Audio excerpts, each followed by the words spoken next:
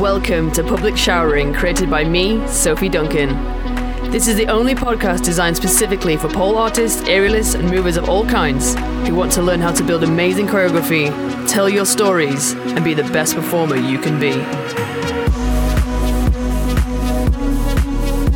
Part of my Sadasi creative coaching system, I'll help you unlock your full fierce and creative selves using professional dance, theatre, choreography and circus tools, plus a hint of real life backstage stories and some simple confidence boosting skills. Today we're going to talk a little bit about finding the idea in a very, very general sense, and I'm just going to give you a few tips on where I've found ideas.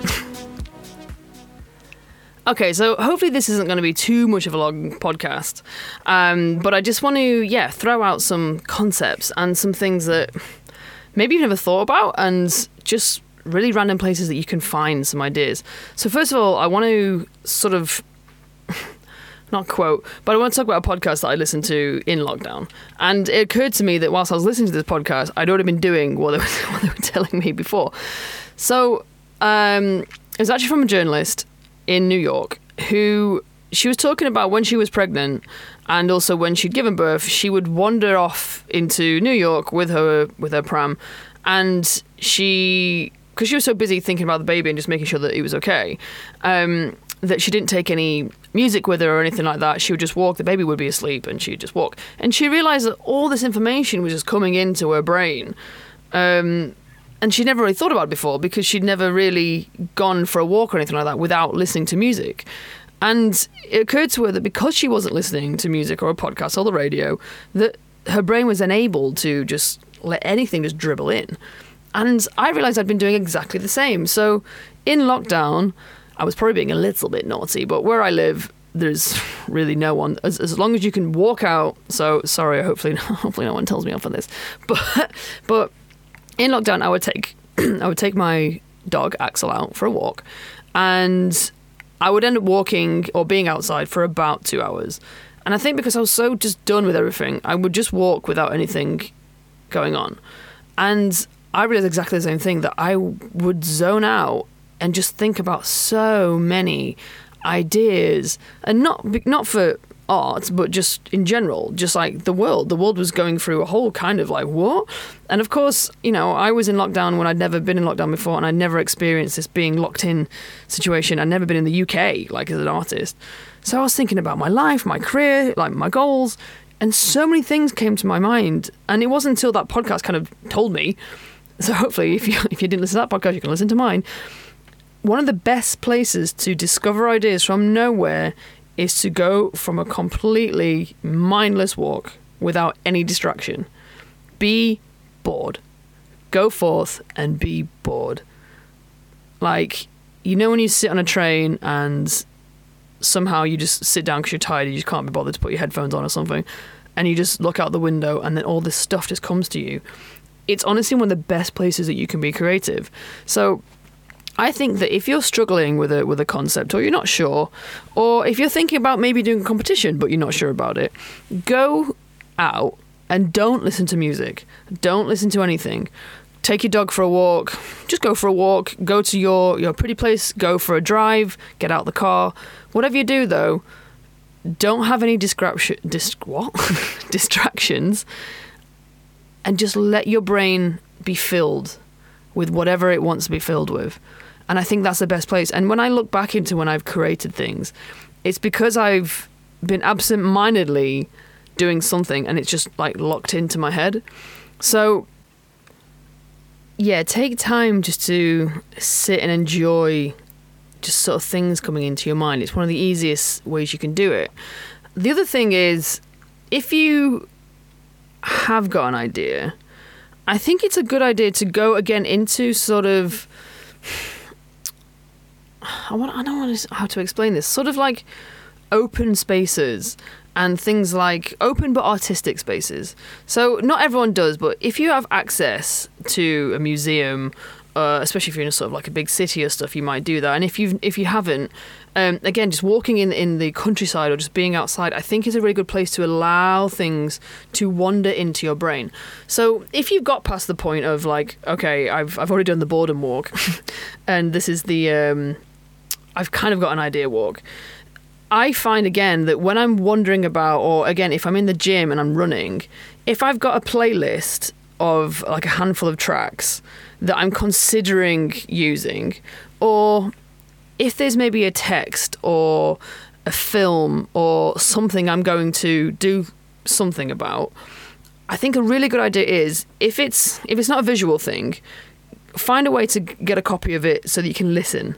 So whether, again, like I said, it's a text, a podcast, music, but I think if your body's active, if you're in a space that you can move, so like the gym, like running or walking, again, I'm not a psychologist, I don't know how this works, but I find that if I've got a few options, don't go into the studio and do it. Don't go into the dance studio and because it's too formalized. Go into a regular human place and listen to it. Even the supermarket, if you've got like shopping to do, put it in your headphones and go and do it in there, because I think there's something about, again, some very clever person will explain this, when your body is distracted by doing something else, like running or walking or buying bread, I think that your brain just has its own unconscious self that just fits all these logical things. Because when you're doing mundane tasks, these little pieces, so again, if you're thinking about a bit of text or you're thinking about a track, I think that little things will spark.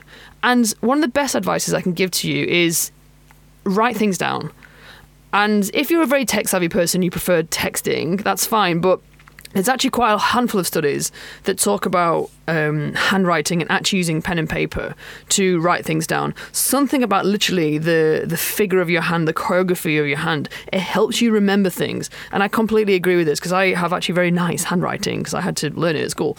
So I always, to this day, even though I am fairly high-tech, I write everything down. I have so many notebooks, and I like the notebooks as well because pretty much every piece of major choreography I've ever made has a notebook. So now I can still look back on it in, 10 years after and refine these things. And again, I would advise you, unless you're very, very organized and you organize things logically on a computer, type your ideas down or notate them, archive them, and keep them, though. Keep your ideas, because I think it's really important that an idea that you had a month ago, 5 months ago, 5 years ago, will come back to you, because at some point you were inspired by that for whatever reason. So I think it's good for you to bring things back to light. So again, tip number 2 of where do I randomly find ideas? Do something mundane, but of the pieces that you already have, put it into your headphones, or if you're in the gym or something like this, have it visually in front of you like a film and put it in front of your eyes and have a notebook or something to notate that so your body is still being active. Because I think if you sit down and try and do something, you're too static. And we're not static. If you're making a pull routine, obviously it's not a static thing. But these are good ways to start with your idea.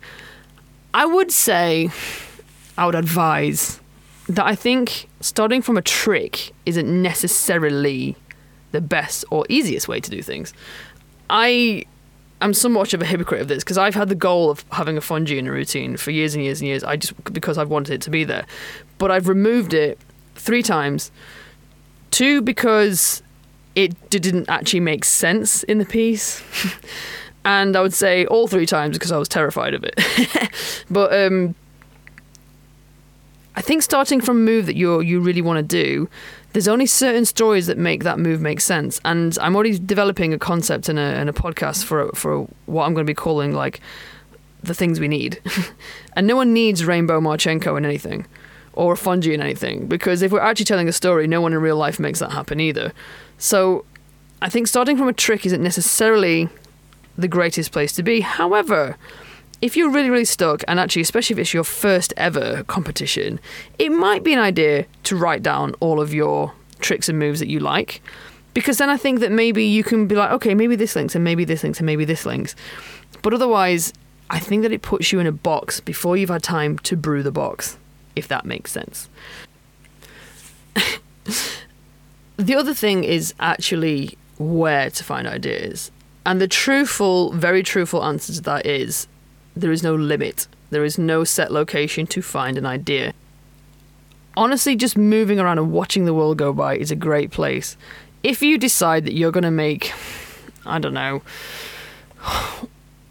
a piece about Harry Potter and the Philosopher's Stone, that would be a really hard thing to do. But before you've had a chance to let your ideas brew, you've pigeonholed it into exactly one thing, like one perfect thing that has everything to it. And I've made pieces completely about a film that I've seen, so I'm not saying this is a bad idea, but unless you're incredibly passionate about what that film is telling you about, then I think that you just have to be a little bit careful about how you respond to it. The best way that I can say that you can decide about a film or something visual or a TV series to make a piece out of, make sure that your emotional response is incredibly high, in that everything about that you're madly passionate about. You're going to go in, you're going to learn about the actors, the characters, why it was made, what year it was made, who's the costume designer, who's the composer. Because I think if you just kind of like it, it's not deep enough, it's not exciting enough, and you're going to sort of do a loose version of it instead of really getting in there. And the fun of creating pieces is tearing something apart. If, for example, if you decide to do something from a text or a poem, you know, if you've got like a, I don't know, 12-line poem and you're going to make a piece about that, it's not just a load of words on a page. It's the author, it's the time they wrote it, it's the subject, it's all of the things about it. I think it's important that when you do find an idea that's like, ting, that's the one. If you've been on your boredom walk already and you go, I want to make a piece about this poem, then go in, find out everything you could possibly do about that person. Because again, if you get stuck at some point in your creation, you can then go, oh, but I know that they wrote that poem because on this day this happened. And it can bring extra things. And especially if you're thinking about doing sort of a more abstract piece of work, it's a really good place to go, because then you've got all this other fruit to pull from, and it's lovely. It's a great place to be.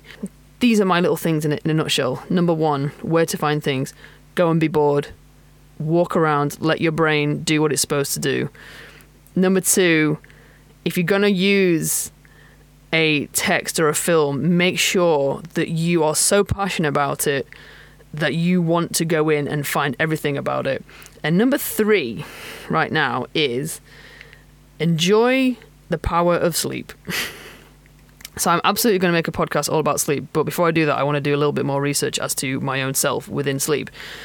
But if you're getting stuck on ideas, as part of the boredom, as part of these are the things that I can do with this, I think if you're really not sure what you want to do, before you go to bed, on a paper, don't do it on a laptop. Please don't do it on a laptop, because it's just not going to be as nice. unless you love it, but otherwise, paper. Treat yourself to a new pen, go to Paper Jason, enjoy the moment. On a paper, before you go to bed, just let your brain go blah, blah, blah, blah, blah, and just write all the different things.